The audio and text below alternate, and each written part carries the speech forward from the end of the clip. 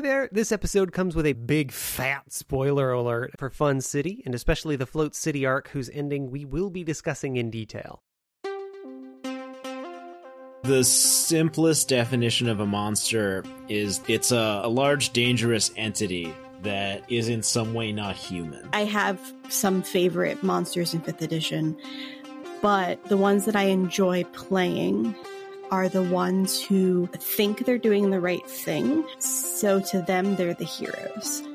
But to everybody else, they're the monster. I mean, we know who our monsters are personally in our personal life. So for me, what a monster is someone or something doing harm with purpose. At least in my games. Like, that could still be an aboleth, or it could be some form of monstrous creature. But, like, in my opinion, they still have agency. Like, they had a chance to not do the thing they're doing now, and they chose to do it anyway. I would say more that monster being antagonists that you're not going to have a conversation with. You got me thinking about my own biases now. Why aren't you having a conversation with them? Why aren't you trying to? Villains don't think they're villains, is the thing. And so you're watching someone who, in some ways, you can sympathize with because, you know, the evil queen was just someone who was wronged and thinks that she deserves whatever it is she's trying to get. In Float City, the emissary. That, to me, is a monster. It doesn't have a human shape. It is monstrous. It is a thing that is horrific. It causes terror. It is something that is, until you see it, somewhat beyond the ken of the human mind. I think a villain is something that plots. A villain is at the top of a pyramid that your players work towards. Welcome back to Making a Monster Game Master Edition. Fun City is, I will argue, the best actual play Shadowrun podcast on the internet. And during lockdown, the team transitioned to a super future RPG called Stillfleet for an arc called Float City. And it is GM'd by two extremely talented, very lovely people, Mike Rignetta and Taylor Moore. So guys, welcome to the show. Hello. Hi, thank you so much for having us. Yeah, thanks for having us. Mike Rignetta is a writer, host, and theater artist. He was the creator, host, and writer of PBS Digital Studios' multiple Webby Award-winning series Idea Channel, which is where I first heard from him, and has hosted and written digital video for Know Your Meme, Crash Course, and Mental Floss. He is an audio design professional and digital producer for influential companies too numerous to list, and I will add an exemplar of thorough and ordered thought. Your video about stuff on the camera lens showed via Baruch. Don't laugh at me, Taylor. I'm professional. Laughing because I have to follow this. I'm laughing because my introduction is going to be, and now Taylor Moore, a podcaster who lives in Brooklyn. Oh, come on. All right, we'll cut to this. Taylor Moore is a writer, performer, and producer. He has been seen on stage at Upright Citizens Brigade Theater, writing and hosting True TV's Sex Your Food, producing podcasts for Split Cider, including Rude Tales of Magic, editor-in-chiefing Fortunate Horse Magazine, which is making the world weirder one subway car at a time, and creating the phrase chill sitch, for which he has won multiple no awards. And he plays... but many deserved. I will add, Mike, your video about stuff on the camera lens went through Baruch Spinoza and Richard Garrick and argued that merely understanding something constitutes a form of belief, regardless of its previously understood level of fiction or reality, which is the whole reason I felt it critically necessary to have a podcast that untangles the haphazard threads of story that have been stolen for the consensus fantasy universe, which runs D&D. And that has been, up to now, the stock and trade of what Making a Monster does. If you have a long-running podcast that releases regularly, you are, to my mind, a professional DM. And professional DMs have a certain level of authority on how monsters are used and what they can do. So that's what we're trying to get at with this short mini-series called Game Master Edition for the show. So I want to hear from you guys how Fun City came to be and what your hopes for the show were. So Taylor and I met playing Shadowrun. It was the first time that we hung out. I was running a game with some of his coworkers when he was at Kickstarter. And we did that for a little while. That game sort of petered out in the way that a lot of just games run by adults do. But we, Taylor had approached me a bunch of times about doing a podcast, because Taylor worked at Kickstarter in the I forget what your title was. You were like head of podcasting boy. Yeah, I started as the receptionist, and then I became the head of podcasts and comedy. So Taylor was like, you should do an actual play, like you should do a show, like it would be good. There's a lot of appetite for it. The space is really growing. And this would have been what, 3 years ago, 3.5, maybe even 4 years ago. Yeah, I discovered Actual Play Podcast and just became completely enamored of it. And it looked just like this wide open place that was just full of interesting stuff that could be done that not a lot of folks were doing. And I had been wanting to do podcasts for forever. Before I was at Kickstarter, I tried starting my own like comedy podcast network back when very few people knew what they were. And so I was dying to get back into the podcasting world. And then then I discovered Actual Play, and it was like, we got to do this. Like I've got to do it. And I just so happen to know someone who might have some requisite mic skills, some tabletop DMing toolkit, and had recently stopped making videos for PBS Ideas channel.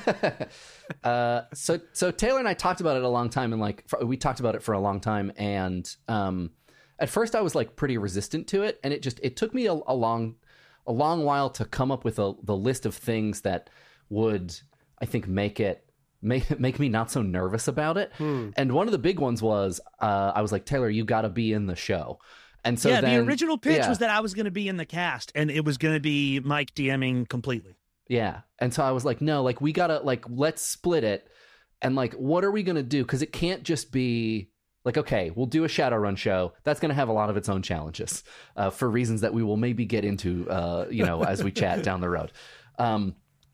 And so what are we going to do to the show to like get people in? Because saying Shadowrun is going to actually turn a lot of people away. And so we talked a lot about what the kind of, for lack of a better word, gimmicks would be. And one of the things that we settled on was Taylor being many of the antagonists. That like Taylor would basically be, as we say it, the bad boys, and I would be the main GM. And then once we had that, we were like, oh, okay, that idea feels like a starting place for a show. And then we went out to actually now answer your question. Then we just basically started thinking about like, okay, like who is going to be in this? And I mean, it took a while. We were talking about who we wanted to be in the show for, like, I think, a couple long months. Time. Yeah, like maybe 6 months. Because what we didn't want to do was, and I'm not saying this is bad. We didn't want to be like, all right, let's get a bunch of comedians in here, or let's get a bunch of well-known tabletop people in here, or we really wanted to get a mix of people. And when we say mix, we mean like an intellectual mix of like expertise and bias, and stuff like that. A lot of times when we talked about like diversity and casting, what we're talking about was like, what are these people into? What are their realms of expertise?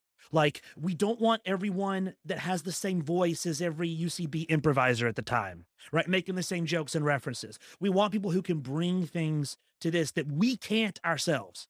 So we talked about like, who do we know that has this variety of input? And we settled on this Gilligan's Island mix of comedians and PhDs and chefs and writers. It's and these were all people that were just in our networks that we wanted to work with. Like I had met Jen as a creator in residence at Kickstarter. I knew Bijan from through the same friend that introduced me and Taylor years ago. Shout out to Nicole, patron saint of Fun City. Shannon and Nick are in Taylor's network from New York Comedy World. Yeah, but Shannon also was on the PhD track, at the time. Yeah. I knew Shannon because I had done one show of hers years ago called Drunk Science that she puts on here in Brooklyn. That's a fantastic show. But it was like, oh, well, that's a bullseye. And ever since I did her show, it's like, I really want to work with Shannon again one day.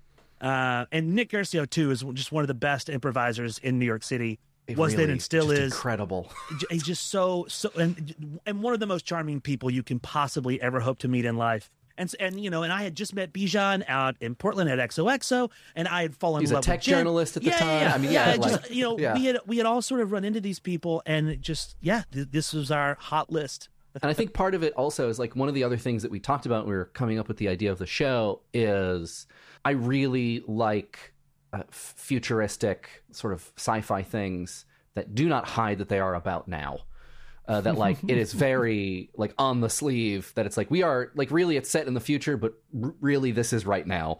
And so we wanted to have a group of people who would be able to react and, like Taylor said, like would have interesting things to think and say about the current political climate, the current cultural climate, the current climate. And so that was a part, I think, also of like how we talked about and reached out to the people that we did, is like, who is involved in what's going on right now. Yeah. Jen de la Vega was one of those people that I was like, why in the world is she doing... Anyone who gets to know Jen, everyone who meets her wants to work with her and be her best friend. Like, she just has this force of like competence and imagination and charm. She really has that force where she enters a room and the chemistry of the room changes for the better. Not like me. I'll say that Mike is shaking his head like, oh, you have no idea.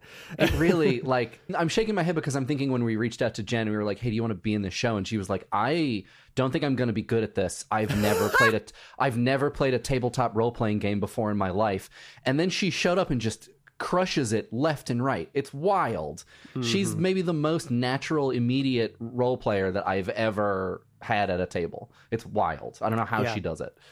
I hope that I'm not harping on Jen to the detriment of all of your other players who are in their own right exceptional. But I will say that Jen de la Vega could read the back of a cereal box in Marcus's voice, and I would listen for hours. Yeah. What made Shadowrun the game of choice for Fun City? Mike Rugnetta did. Mike? Yeah, I mean, I like it despite all of its various flaws as a system, and I think that it is a good setting in which to talk about now and the world as it actually exists, which is, something that I like to do. There's again, a blessing and a curse. There's so much material in Shadowrun to work with that it really just lets you do a lot. And I think also part of me is like, was interested in the challenge. Like, how do you turn this very complicated, huge system that has canon, that has decades and decades of lore, that has like legal decisions that are part of like how the game is written and how it works. How do you turn that into like a compelling narrative show? I thought it would be a fun challenge and a good material to work with narratively and story-wise.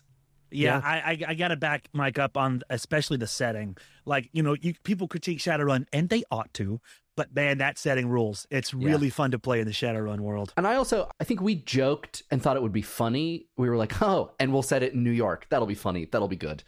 But Shadowrun is one of a few systems where you could set a game in New York. Like, canonically, Shadowrun exists. New York exists in Shadowrun. But I think that there's like a shared amount of ownership over the setting that we all have around the table because it's our city that we live in. And so that, I think, provides another way that like all of the gears sort of line up. We build that mind share around the table. Like, we're in a place where, even though it's 100 years in the future, we live. And so we get to share a lot of jokes and insights and stories about that, and both make inside jokes to our friends who also live in New York, and I think like invite people who don't live in New York to our New York in a way, even though it's partially flooded and is literally run by the NYPD. Well, I guess that's true. Is it fair to say that Shadowrun is a near future setting? I realize that you might be the one person who has like a distinct opinion on whether that's true. 6E just came out. Shadowrun 6E came out, and I think it takes place in like 2080, which like I think that's near I'll live future. That long. Yeah, it's one of those things where it's a lot nearer future than when they originally wrote it. Yeah, yeah. They wrote Shadowrun before cell phones were really a thing, or even like widely democratized personal computing was a real thing. Yeah. I mean, but that's, but this is, I don't know if we should credit Shadowrun with that. I mean, this is what's so fun about cyberpunk as a genre in like the 80s. So it's not like they alone were inventing this, but they saw, it's like the gift to see 30 years in the future is not always the same value. Like, you know what I mean? Like, if you could see 30 years in the future in 1640, so what? It's like, oh, a Tudor will be on the throne. But if you could see 30 years in the future in 1980, that's a big deal. And so it feels like a much further future thing than it really is, because, I mean, everything we do in the show, like, obviously there's the fantasy element, which, cross my fingers, will happen today. I want magic to be real so bad. But all the science fiction stuff, I mean, that's barely futuristic. Yeah. I mean, it is barely in the future. Taylor also gets to another thing that is a benefit, and one of the reasons we really like the system and the setting of Shadowrun, which is we are both big cyberpunk fans. I am a big cyberpunk nerd. I really love the genre. I'm a big fan of sort of categorically anything that fits into it. I just really love most of the genre markers. I also really, really, really love noir. I have said, I think in other places, that like really all I'm ever trying to do is Dashiell Hammett with paperwork and ubiquitous computing. That's like every single thing is just, that's the story I want to try to tell.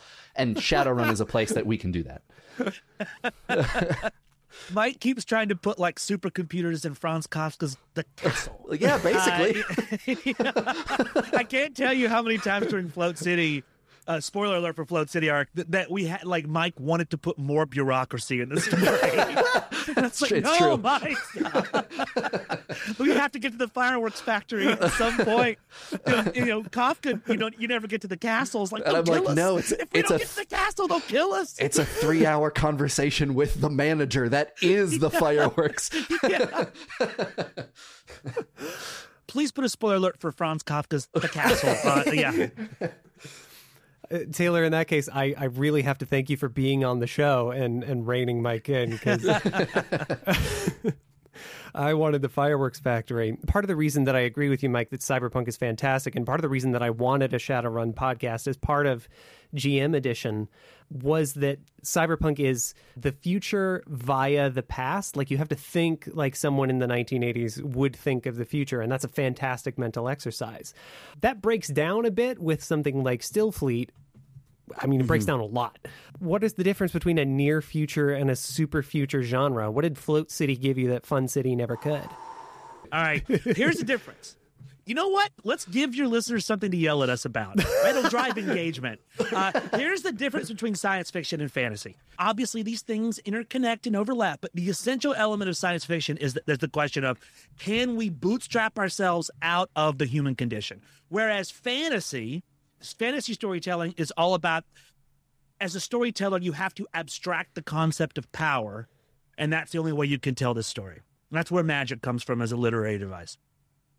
So I think that a lot of times, even though Shadowrun has fantasy in it, our version of Shadowrun and the world we play in is very much an answer to the question of, if technology got better, would things still be bad? Yes. Yes. And the answer, and we play in the world of yes, but how yes? That's in what specific manner? But Float City, then you're crossing the Clark line. You're going to a place where science fiction is so, like, the science and technology is so alien and advanced that it is effectively magic. It is fantasy, right? It is fantasy with a sci-fi skin on it, just like Star Wars or something else. And the difference is that we get to further abstract notions of power and all these society and obligation and all these things to more like fundamental forms that aren't mediated by like the sigils and signs of like current contemporary life. So we can have someone like the Saffron Anox or the Co itself. And for listeners, the Saffron Anox is a big, powerful person who appears in the story. And the Co is this company that our player characters work for, which is really like a satellite society of like colonial capitalists that's meant to resemble the East India Tea Company. during the American and Western European colonial age. So instead of talking about the East India Tea Company, we just have it be this, it's this magical group of space pirates that live on a set.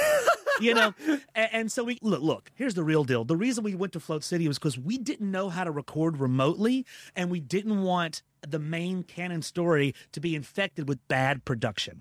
And we did the same thing on Rude Tales of Magic as well, one of my other podcasts, where we said, well, this audio might suck, so let's do a different story so that the main storyline is not infected with bad production. What we found in storytelling was that Float City let us make much bigger, grander moves and statements and vibes than the real world, quote unquote, real world of Shadowrun would allow us to. Yeah, so we went really, really huge, like multiple planet and dimension spanning in Float City, and like tons and tons of credit to Wythe Marshall, the writer and creator of the game, who's like a close friend of mine. And the reason we were able to play it before it's even released, he was kind enough to like entrust us with his baby that like he's been writing for 10 years. That I've been playing, like I've been playing versions of Stillfleet for 10, 15 years, like a long, long time. Lots and lots of credit for Wythe for being like, what does anything look like 100 million years in the future? Yeah. Well, you can't possibly know. So let's get weird. And Wythe just, Wythe is a very, very smart person. He got his PhD in anthropology and future food studies. He studies the future of farming. He just does all of this amazing, incredible work thinking about what is humanity gonna eat 1,000 years from now? And so that's sort of like the kernel that Stillfleet is based on. And that let us turn a lot of the things, a lot of the moves, the metaphors that we try to get at in Shadowrun and in Fun City, it let us abstract them even further and get so much weirder with them, almost turn them into a Dali painting. Yes. In a way. Try to get really out there and even romantic. Yes. In a way that we don't tend to do on Fun City, because Fun City is about you're in the Lower East Side. It smells like piss. It's 100 years in the future. The Lower East Side still smells like piss. Yeah, much more operatic, right? It's Yeah. it's like listening to modern Psychodrome or Philip Glass stuff versus Float City, which is just Italian opera and the romantic composers and and because we knew it was a limited series, we knew we were going to get to end it soon. Whereas Fun City is this ongoing thing, but when you get to end something, you get to make a lot bigger moves, right? Yeah, and that has nothing to do with the world or the genre. That's just a fact of the limited resources of living in the real world.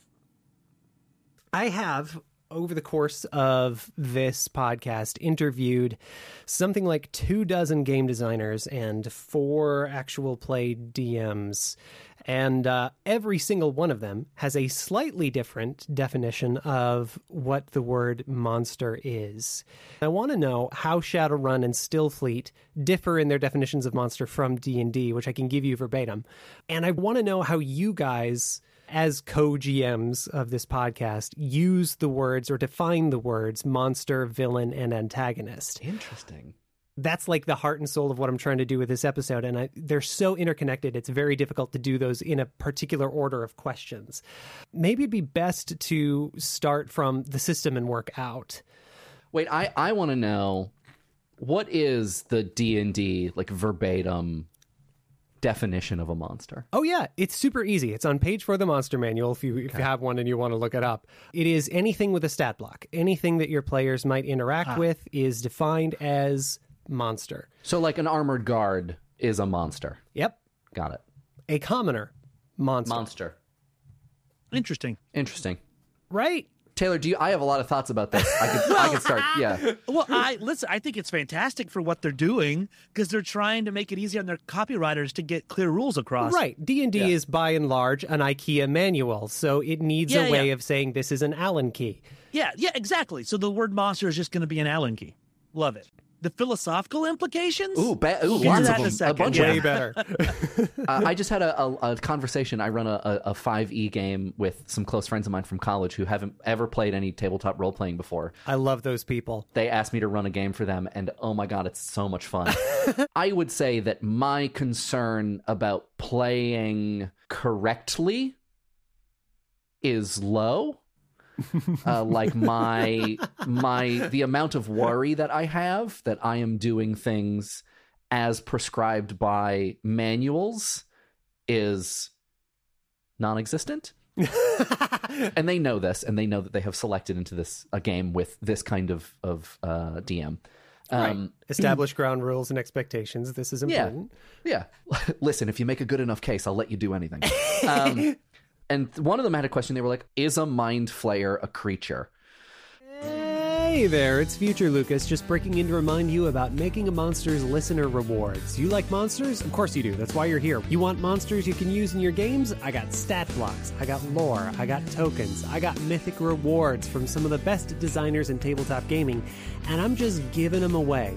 That's right, just follow the link in the show notes, give me an email address, and I'll send you over a dozen bonus features from Making a Monster guests you can use in your tabletop game right out of the box. Don't worry, I hate spam as much as you do. I will only email you when I have something you'll love, and you can unsubscribe anytime. So don't wait, go to scintilla.studio/monster and tell me where to send those monstrous rewards. That's scintilla.studio/monster.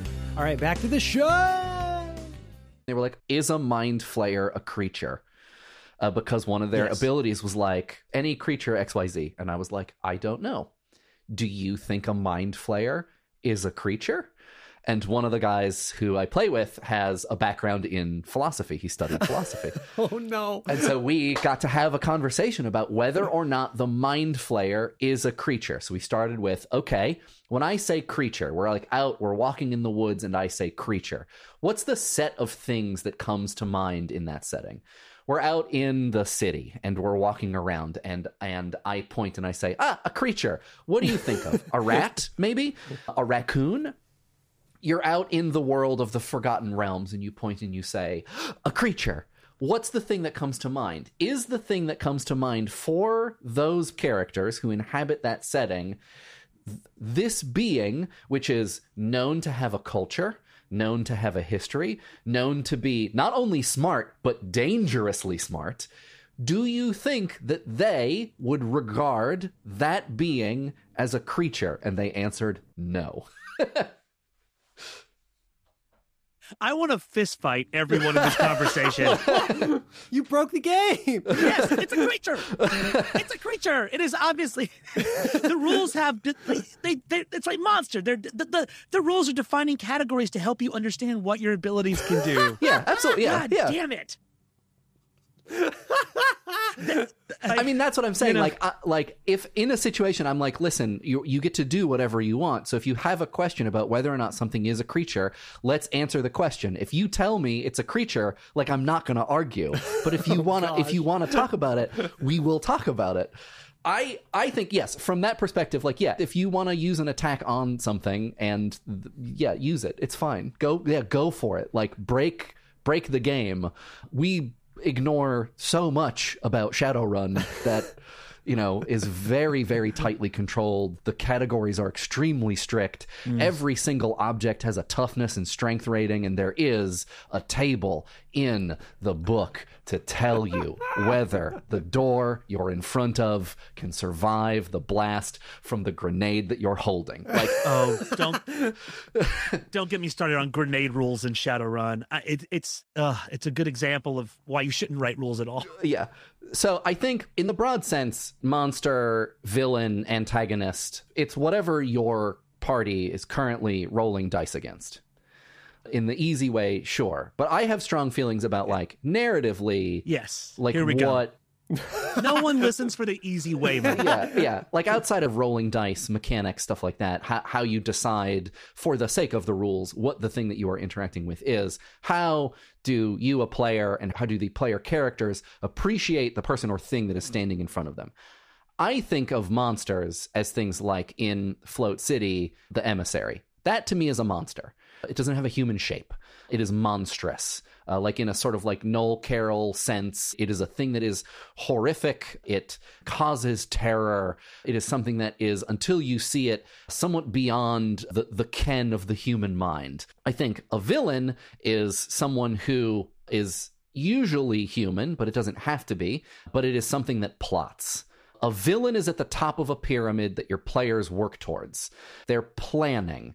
They have ideas. They have preferences and can make compromises. They can sacrifice. They can yield ground in order to gain what they think will be an advantage later.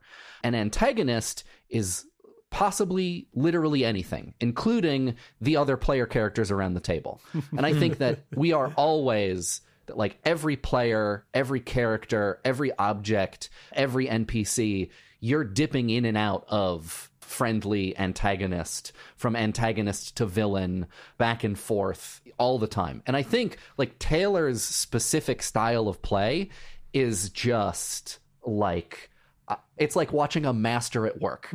Like watching our players, block your ears, become best friends with people who they really shouldn't. because Taylor is able to antagonize them and then be like, no, but we're friends. Like, it's really, I mean, it's abusive. It's an abusive relationship. I am taking advantage of their weaknesses. Like their personal cast members' weaknesses and fears and insecurities. Absolutely. 100%. Some of those people, it's like unclear where the line is. Are they a friend? If not a friend, are they a useful relationship? Mike, let me ask you a question. Yeah. Golem. Okay. Is Golem a monster, an antagonist, or a villain? Oh. This, I assume, is the Lord of the Rings Golem. Yes. Not like a mutual friend we have. we or perhaps Golem. the giant thoughtless creature from Jewish folklore. Oh, the Golem. No, of the Warsaw. No. I've heard them pronounced exactly the opposite ways. Oh, really? Well, I had to clarify. I'm going to say antagonist. Because the boundaries are messy, right? Yeah. Yeah, the boundaries are messy, except for one. Antagonist is weirder. I think what Mike said about like the antagonist can even be like can be an institution or a structure or an idea. I think that that's true. I don't think the antagonist necessarily always has to be like, what did Campbell call it? Like the mirror self, the inverted protagonist, Shadow Link. I think that the main distinction between a monster and a villain is a monster opposes the protagonist in the real, right? Like the monster, the monster can be a hurricane. The monster can be a canyon that is difficult to cross. But whereas the villain opposes the protagonist within the symbolic order. We're like about to get Lacanian, everybody. The villain has ideology, right? Like the villain believes things. So like, yeah, the villain can never lay a punch, can never oppose the protagonist in the real world of violence and matter and physical consequences. Though maybe this is a weakness of modern storytelling, including ours. One thing I hate is that in like a lot of these like modern superhero movies, an ideological difference will be resolved with lasers shooting out of hands. Yeah.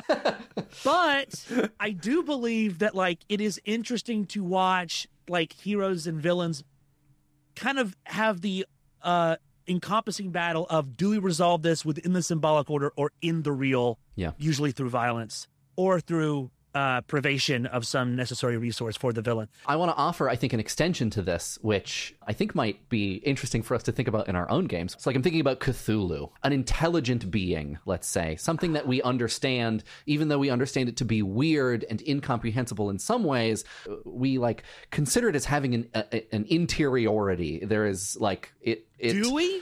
I think so. Do we not? I think that Cthulhu create like yes and no, but it's like so hear me out. Yeah, hear me out. So if interiority is unknowable, should we even call it interiority? Because now we're talking about. Yeah, you're talking about what I'm going to talk about. Give me a minute. Yeah. So what I'm saying is that the continuum where that interiority goes from coherent ideology that like a human could possibly understand to just complete unknowability is the continuum on which something might also turn from villain to monster. 100%. Okay. 100%. Like, yeah, I mean, totally. I mean, that's what makes Cthulhu, that's what makes the Lovecraftian mythos and cosmic horror, maybe my favorite genre of anything, so powerful, is that cosmic horror was the first to be like, well, Yes, lions are scary.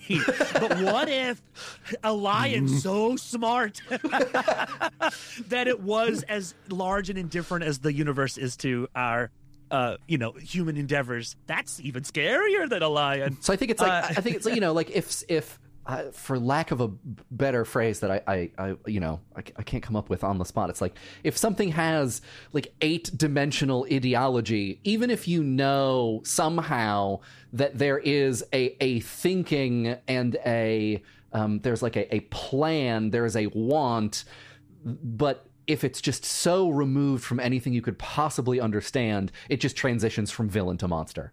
Which I think is interesting because that suggests that it is not really about the real versus the symbolic order that the bad guy is operating in. What it's really about is it within the symbolic order that the protagonist can access? Yeah. Which is really about like our need to project our values outwardly. Yeah, right. And really, perhaps we're the bad guys, Mike. You're the bad guys, Taylor. Thinking about it all the time. Humanity is the virus. I am going to break in here because I do have to institute what I call the Lovecraft protocol. Which is, we have to do a shot now. Yeah. Do I have to have sex with a fish? No. I mean, you can if you want, I guess. I don't know. I've seen some odd fish.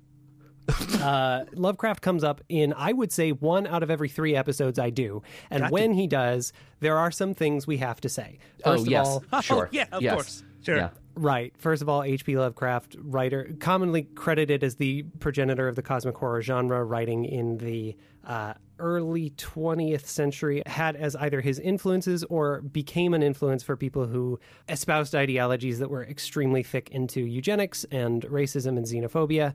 And by mentioning Lovecraft, we are not endorsing those philosophies. However... Huge, big, fat, bad racist. Yeah. I always think when we talk about the racism of Lovecraft, how strange it is, because he was so seriously onto something with his conception of cosmic horror. The things that need to be true in order for cosmic horror to work as an aesthetic negate all of his social categories by which he asserted his own private supremacy. I always found that really interesting with him, that like if you take cosmic horror at its roots, it is anti-racist in as much as it is anti-cultural. Yeah. Right? And yet, there he was. Right.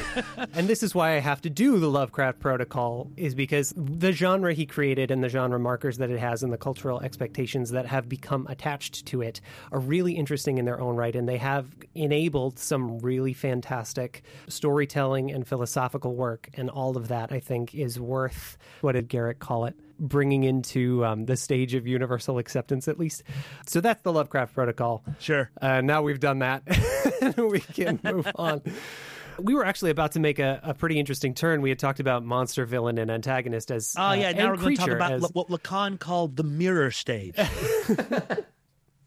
We could. Should we? We might. Well, that's a different episode. One of the things that has also come up as a part of this exploration is the definition of hero, and whether that is by necessity tied to the definition of monster and or villain and or antagonist. Inasmuch as systems give you a definition of monster, they also give you a definition of hero. Does Shadowrun and Stillfleet give you a definition of hero, or do you have to create one from the definitions that you have for monster, villain, and antagonist? I don't think they do. I know for a fact Stillfleet does not. And in fact, Stillfleet implicates your character immediately within character creation, because you are ostensibly, you're encouraged to be part of this big company of like far future space capitalists. They're like slavers. Like they have, they're bad. By our moral standards, the company, is bad. I mean, obviously, you could take a character and put them in that world and not have them work for the Co., but very much it's encouraged, like, you start out this way. It's a good hook for adventure stuff. D&D definitely doesn't, right? And Shadowrun very much encourages you to be a criminal. I mean, Shadowrun is the name of a certain kind of crime in the world. Yeah. You're going on a Shadowrun, and the criminals are called Shadowrunners.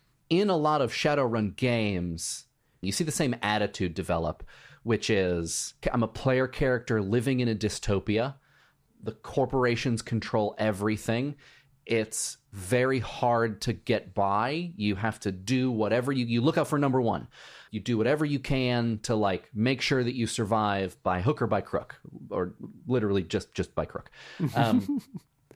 So what you get is you get a lot of games that I have described as capitalism made me do it, the game, and that people just wash their hands of any moral consideration because they have to do whatever they have to do to survive. It doesn't matter what it is that they're doing. Like, the world is bad, and so they have to be bad in the world because that's the only way that you make it.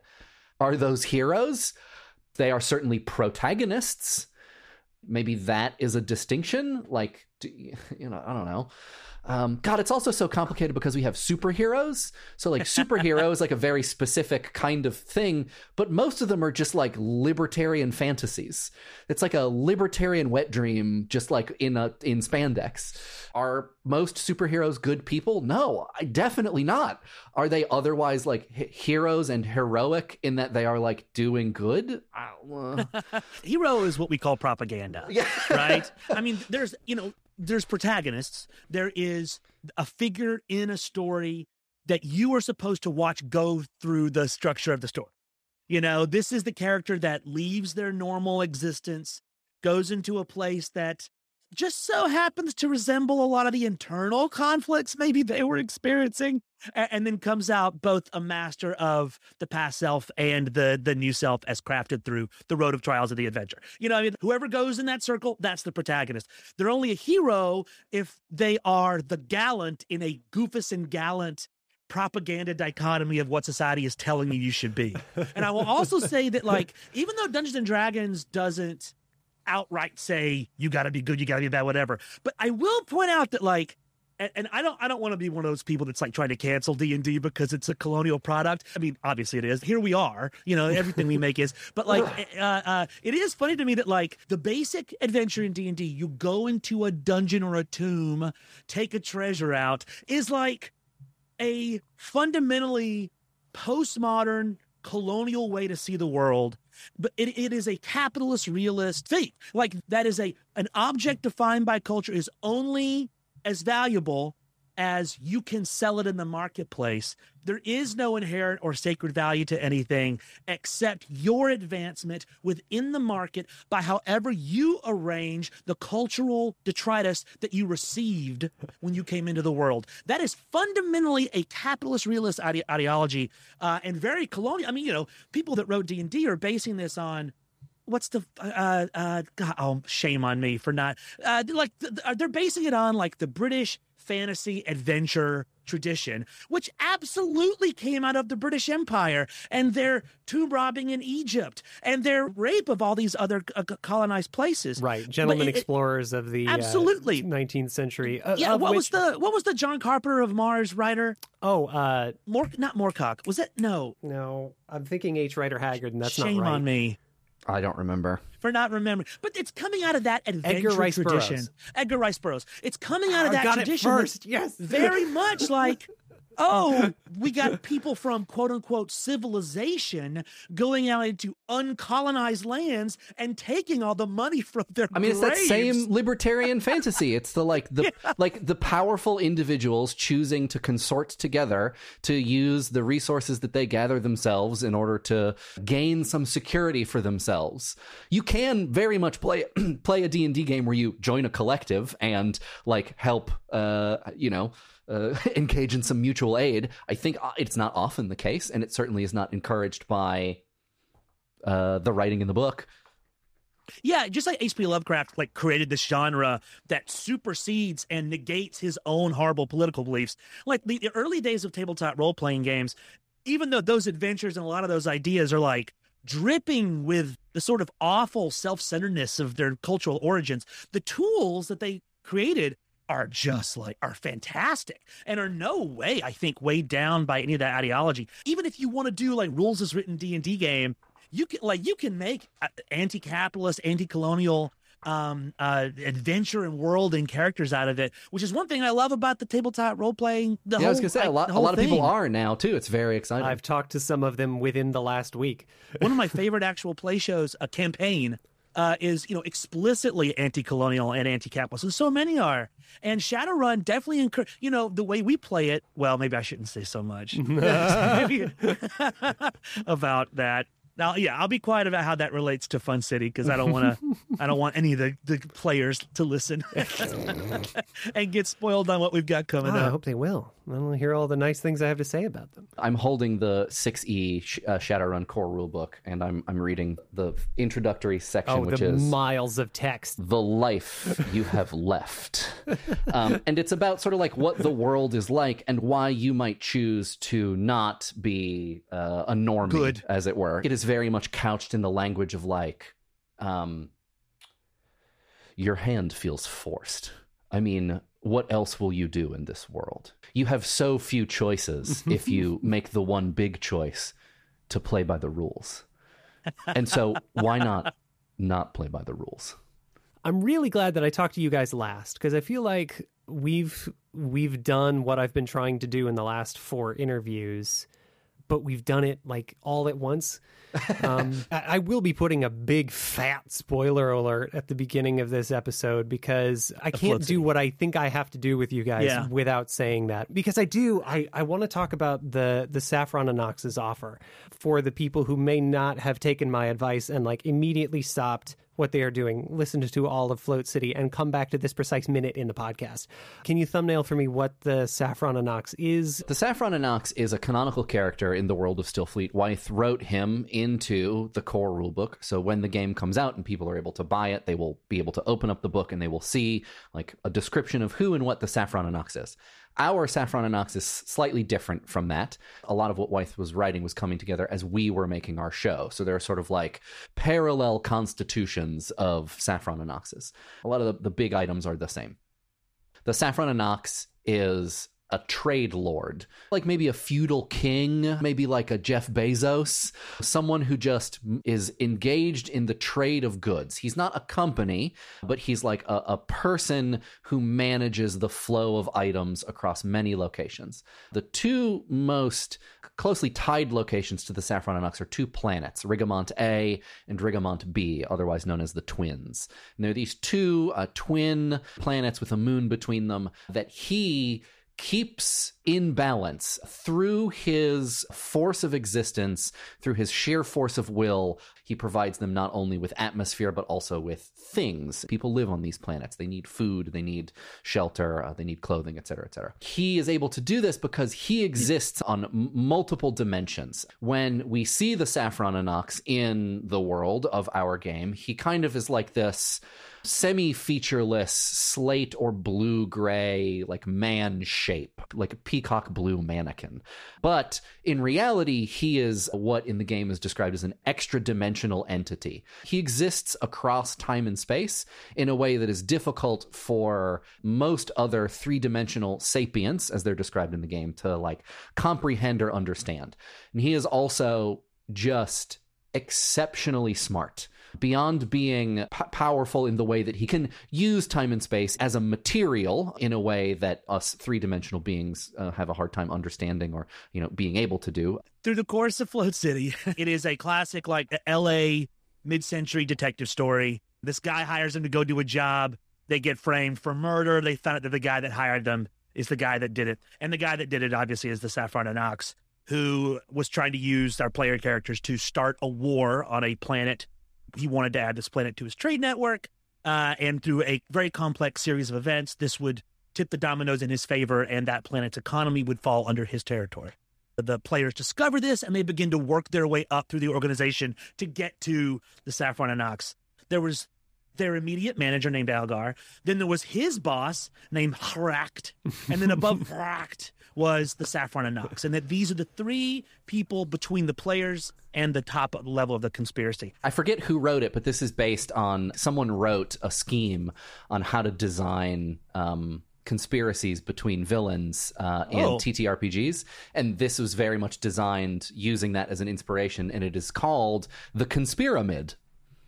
Posted to Andy Slack's gaming blog Halfway Station in 2018, the Conspiramid and the Vampiramid are two complementary ways of designing not individual aggressors, but systemic aggressors in tabletop role-playing games, and I use it a lot. This goes back to like some of the most fundamental storytelling stuff, right? Mike and I wrote these three characters to be like, each one of them is going to have an attitude towards power. Algar is like this low-level bureaucrat who just believes like, I'm a good person if I do my job.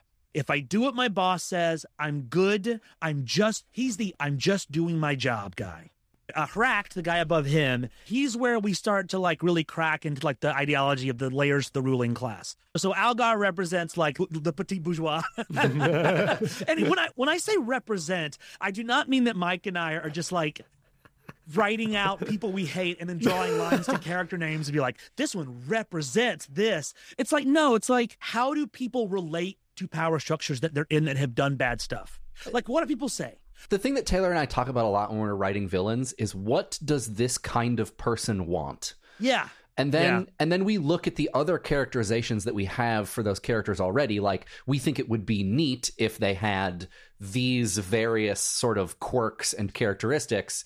So like, then you just figure out what kind of momentum you get building to arrive at a full character. It's like, well, they look like this, they have this kind of like speech quirk, or they live in this weird place, or they look like this, they really like this kind of thing.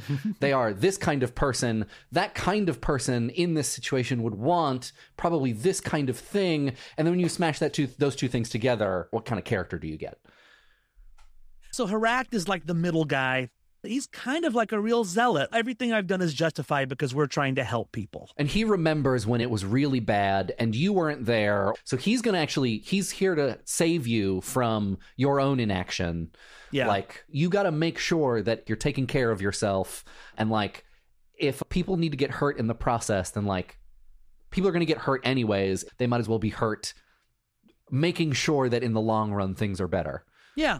And I think that like that is where most villain ideology stops in a lot of stories, right? If you watch modern superhero movies, that's the villain ideology. The villain ideology is, I'm trying to help everyone, right? In the Marvel movies, right? It's like Thanos. Loki and Thanos are like, I'm trying to actually help you. But I know the best way, and all my things are justified because the way I build things is going to be better for you. But that's Hract, right? We wanted to push beyond that, and then beyond Hract is the Saffron and Nox, finally the prime mover. The final episode is the conversation with the Saffron and Nox, and then its consequences. And I cannot begin to tell you how fun recording this episode was, because we built the Saffron and Nox to be, in one way, extremely simple, and in another way, extremely complicated. I wanted to play the Saffron and Nox completely honest. The Saffron and Nox in that last episode does not tell one lie to anybody. He is a top villain that is giving a completely faithful and non-manipulative accounting of his reasons and his actions and what his incentives are and why he's doing what he's doing. And what he's doing is this. He is trying to create a civilization-spanning economy under his guidance and in his control, because he believes that it is beautiful, because he wants it. It sounds easy, like, to fight against that ideology. Like, oh, you're just manipulating me because you want it? Go to hell.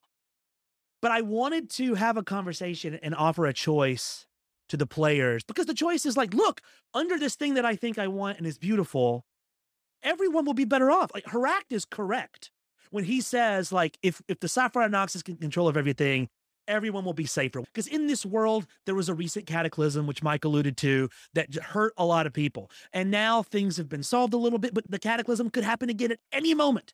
At any moment, the prime technology in this world that allows everyone to have economic opportunities could go away and shutter all the worlds and close them off to each other. The Saffron Nox can stop that. And that will help everyone. Now, he's not doing it for those reasons, but who cares? So the Saffron Nox says, come and work with me, and you can help me achieve this vision. You're very powerful. You're very smart. You're very resourceful. I can use you, and we can achieve this together. It will help everyone. I'm not doing it for that reason. I think, and in looking at this in like a multidimensional way, this is extraordinarily beautiful. This is an aesthetic project. The Saffron and Nox is built to force the listeners and the players to acknowledge this about themselves, that your own principles are also aesthetics. Because if you try to fight the Anox in a principled way, you are dooming billions of people to their death. By what principle possibly would that ethical action be allowed? In what possible way is that moral? You have to admit that if you're going to stop this guy from saving all these people, you're doing it because you just don't think it's nice. You don't think it's pretty. You don't think it's beautiful. And I wanted to force the listeners and the players to acknowledge that at the end of the day, there are no principles. All ethics are aesthetics. And the only way that those different aesthetics can interact is through the application of power in the real. The Anox as a character forces the listener and the players to take a position on the proposal that Hract makes, which is, listen, are we going to start a war? Probably. Yeah. Will people die in that war? It's pretty much guaranteed. Is that better or worse than not starting the war, not being able to put a bunch of planets into one trade network, and then broker this sort of like central planning thing that doesn't then depend upon technology that could turn off at any moment, thus stranding people for God knows how long? Could be hundreds of years, could be thousands. And so it's easy to be like, no, like, what? War? Bad. War is bad. Don't kill people for like the promise later of maybe things will be good. Except then you go and talk to the Anox and he's like, listen, not only, like, I got it. Like, not only will things be good, like, it's going to be beautiful. Like, yeah, some people will die. Not only will it be good, it's going to look dope as hell. I mean, you will never be able to see it, but it's going to look, just trust me, just imagine something that looks really good. Yes, people will die, but imagine something that's going to look really good. And then it forces you to think like, wait, what? Yeah, the world has nothing to offer this guy. He's essentially a demigod. So why conflict and all? Why do anything? You don't need anything. You don't need food. You don't need water. You're safe. You're fine. You're powerful. What do you need? Nothing. It's beautiful, you know? And I think that this gets at so many things. Number one, why does the ruling class hold on to power in our society? They don't need it. They're already rich. They're fine. Jeff Bezos could quit, never work a day in his life, never exert any control over another human being as long as he lives, and he will be great. There's no reason to maintain that level of power unless you just want to. You just think it's cool. So how do you deal with someone like that when it's not, hey, listen, I know we all want the same thing here. I'm sure we can work it out. You know, no, absolutely you don't not. want the same thing at all. Not at all. You don't. They want one thing, you want another, and there is no electoral process or disagreement, or there is no mediation between the two. It is going to be which one of you can get rid of the other first. And I really feel, me personally, Taylor, not just in storytelling, but in the world, that is fundamentally the question that our society is facing right now. Is like, we have got to acknowledge that at some level, and it's always kind of like this, it's them or us. And I wanted the Saffron Anox to like enact that choice onto the players and forcing them to realize that was also the choice all along. I don't know if it worked. Because then you have this thing of like the structure of narrative and the nature of genre encourages the players to just be like, obviously we're right and you're wrong. You're the bad guy. Just like a character has plot armor, sometimes a character has a big plot target on their chest. Yeah. You push against the expectation and the momentum of narrative, and especially the momentum of tabletop role playing, which is like you're standing in the room with the big bad guy. Like, this is the big bad man who wanted to do a bad thing, who framed you. Like, kill him. You have to. You. Everybody rolls initiative. You take turns and you fight, and then you get this interesting thing of like you kill him. You perhaps leave open the threat of another tachyon quake down the road. You have killed someone who everybody knows can create a connection between economic partners that doesn't rely on pre-existing technology. You've also literally destabilized 2 planets that are now breaking apart in the midst of space, and all of the people who live on them are going to die. Very cruel of us to do that to the players. So it's like, thematically it works because like you just don't live in a world where you get to make big moves like this and it doesn't affect a lot of people. I cannot help but wonder the ways in which it would be equally interesting if they had said, like, okay, like, yeah, we'll work with you. Like, then what happens? Does this Saffron and Ox like, no, just kidding. and then he's chosen to get into a fight that he could potentially lose. And so, like, what is the sort of like background there? Like, is that hubris? Or do they say, like, you know what? No, just in general, no. You know, which is what they went with, I think. Yeah, just like, nah, not vibing it. Yeah. Or like, we're not going to take your deal.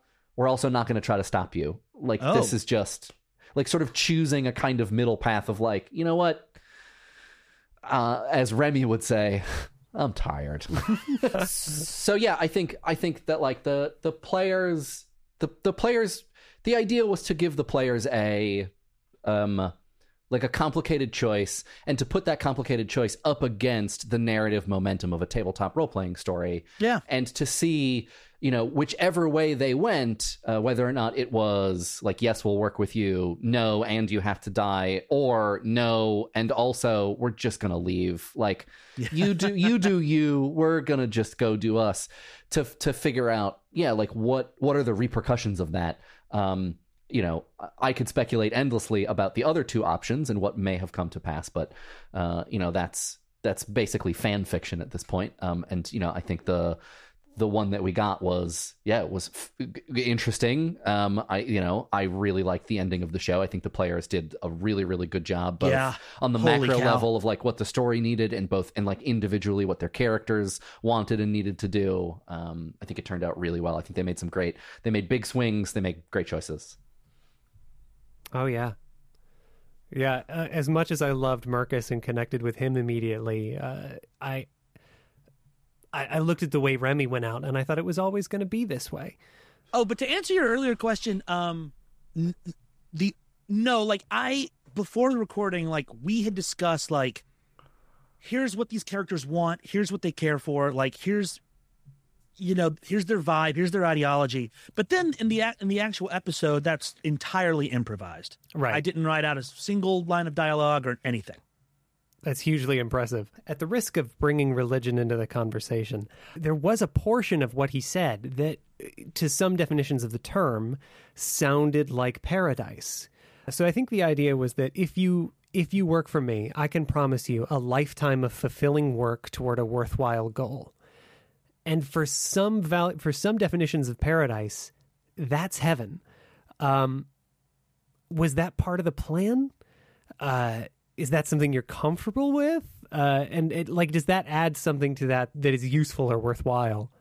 Well, yeah. I mean, I think when we talked about it in very like dialectical materialism terms. Yeah. And like the jokes that we made in the fun chatty afterwards were all about central planning and about like, to what degree is this a version of like some sort of weird authoritarian leftism, in fact?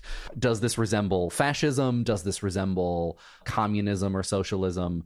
And those were the terms that we've talked about it so far. I think I had not considered the sort of spiritual implications beyond the idea of like the Anox is so powerful, he is effectively a god, and he's like inviting you into his house. Right. I mean, there are Deva in his house. Yes. Yeah, they are religious devotees. Yeah. So you've hit upon the one part where I think that like the theme sort of falls apart, because there is a fundamental difference between what happened with the Saffron Anox and what we in the real world had to deal with, right? As the person who wrote a lot of the Saffron Anox and played it, I can tell you, with 100% authority, he was telling the truth. And that is what was going to happen. That is why he was doing it, and it would have worked. Okay? The problem is that we in our lives, and all the listeners experiencing this, we are all the players. We don't know. And the players had been lied to before by him and the other members of the conspiracy. And the players don't know if that's true. When the neoliberals and the techno-utopians tell us, if you just let our institutions grow and encompass everything of your life, it will be better. We don't know if they're telling the truth or not. Right? So we can't make that. I believe, in my position as the person who knows the Saffron Anox was telling the truth, what the players did is horrible. Like, they hurt so many people. For what? their completely ungrounded principle that there just shouldn't be a person in charge, well, that's insane. That's killing billions of people just so you can feel good about something you made up that everyone else didn't agree to. That's wild. But from our perspective, from human beings' perspective, we're being given the Saffron Anox's deal from the ruling tech class. And we have no reason to believe that they're telling the truth. And so that's a major disconnect that we can't really solve for. Like, the listener doesn't know. Only I know for a fact that it's actually a pretty good deal. And that what happened is a terrible tragedy. Well, yeah. Well, and it's like, and you do the calculation of like the steep costs on either side. Right. Like, it's like is there going to be a rule for this too? It's sort of like a complicated trolley problem, really. It's not complicated at all. Like, well, okay. There's no trolley problem protocol. Yeah, okay. It's the simplest trolley problem ever. Yeah. But from the players, it's difficult. Yeah. But, it's like, I don't know who said it. As some Enlightenment person was that, or maybe it was back to the Greeks. Oh, the best government would be the enlightened despot. The ideal government is like the single person in charge who makes all the right decisions, which doesn't exist in the real world, but we kind of created one in fiction, which is very unfair. So, very unfair. It's very unfair. It's like Escher drawing these impossible shapes. Like, look at it. Yeah, it looks cool, right? You walk up that staircase when you go ahead and have a little stroll around this building that I drew. Yeah. So putting like a real world ethical argument like on this fictional thing is dangerous because it's like trying to build one of those infinite staircases. We lied to you. We lied. That's a trick you can do in audio that does not apply to real world objects. I think we do this a lot in Shadowrun too, which is just like, there's no good choice. Yeah. There's no good there's every choice you have is kind of bad because world bad. Bad. Like, the circumstances have been allowed to get to this point where you want to act appropriately, you want to act morally or ethically, you want to judge, you want to be in possession of information that then informs your actions so that after you take those actions, you feel good about the actions that you've made. Whoops, turns out you can't. But I think the doesn't trick really matter. Yeah. The trick of storytelling, no one cares about the architect and the computers in the Matrix. You just want to watch Trinity and Matrix Man kiss. That's all you want. That's why I watch The Matrix, for the smooching. Well, it is. It really is. We want the young hot people to get together.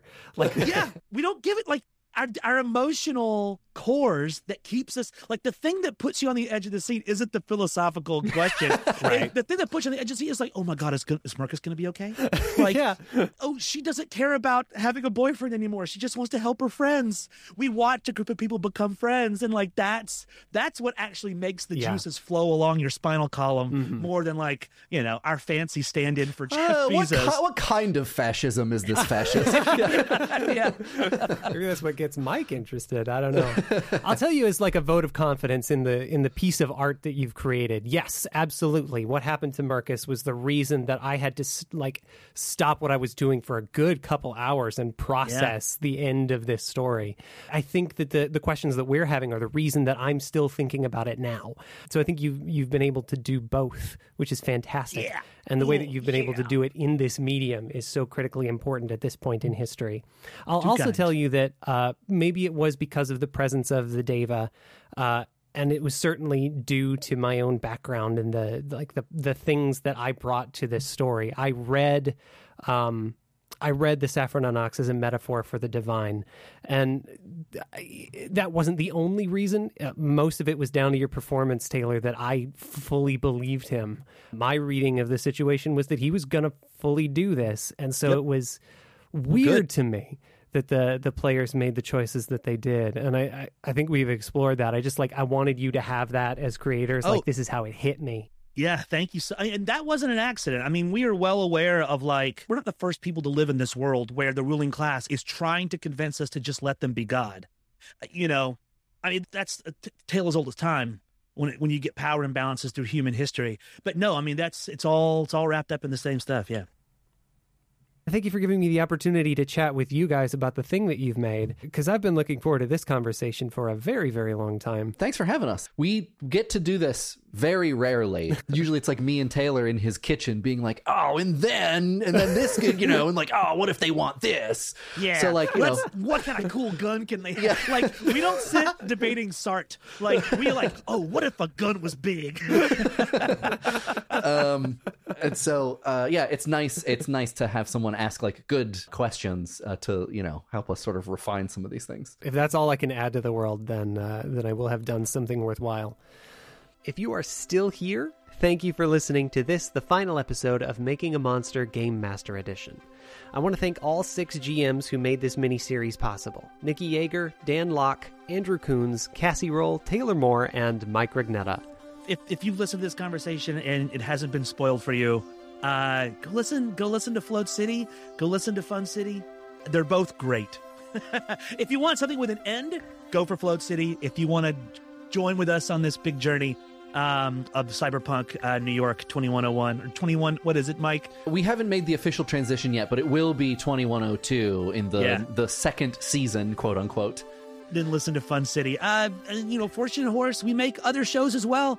If you want some like comedy first, wild and crazy fantasy world building, you got to listen to Rude Tales of Magic. And we just launched a new show about an intrepid crew of explorers having episodic missions on a spaceship to other planets as if they are going through some sort of trek amongst the stars. And it's called Oh Those Stars of Space. Oh, I'm Taylor.biz on Twitter. You can find Fun City pretty much anywhere that you listen to podcasts. You can also find us at funcity.ventures in your browser and at Fun City Ventures on Twitter and Instagram. You can find me on Twitter and Instagram and Twitch at Mike Rugnetta. I also make some YouTube videos every once in a while, youtube.com/Mike Rugnetta. What else do I do? Let's leave it there. If you like what you've heard on Making a Monster and you want to support the show, please share it with the people you play games with. Your recommendation proves this show is worth the time and attention, and will help you both get more out of your monsters and the games you play. If you want to go a little deeper and learn more about what I'm doing, you can sign up for the show's email list. When you do, you'll get free extras from my guests like 5e stat blocks, virtual tabletop tokens, and discounts on best-selling D&D products. There's more than a dozen of them now, and more on the way, and you can get them by following the link in the show notes. And if you really like what I'm doing and you want to support it, you can sign up for the show's Patreon. There's exclusive content, including Taylor's insights on the past and future of actual play podcasting, bonus episodes, and a Discord community just waiting to hear your perspective on monsters in TTRPGs. Just visit patreon.com/Scintilla Studio. That's patreon.com/SCINTILLA Studio. Next time on Making a Monster. I have to just be honest, like Fizban is notably a forgetful character to the point of, I think, killing himself trying to cast Featherfall, because instead of casting Featherfall, he actually just summons feathers, and that's how he dies. But his human form is so messy. And how do you write quips in a book who's supposed to be kind of knowledgeable about dragons with someone who can't remember maybe what a dragon is or how to cast any of these spells or who this person even is?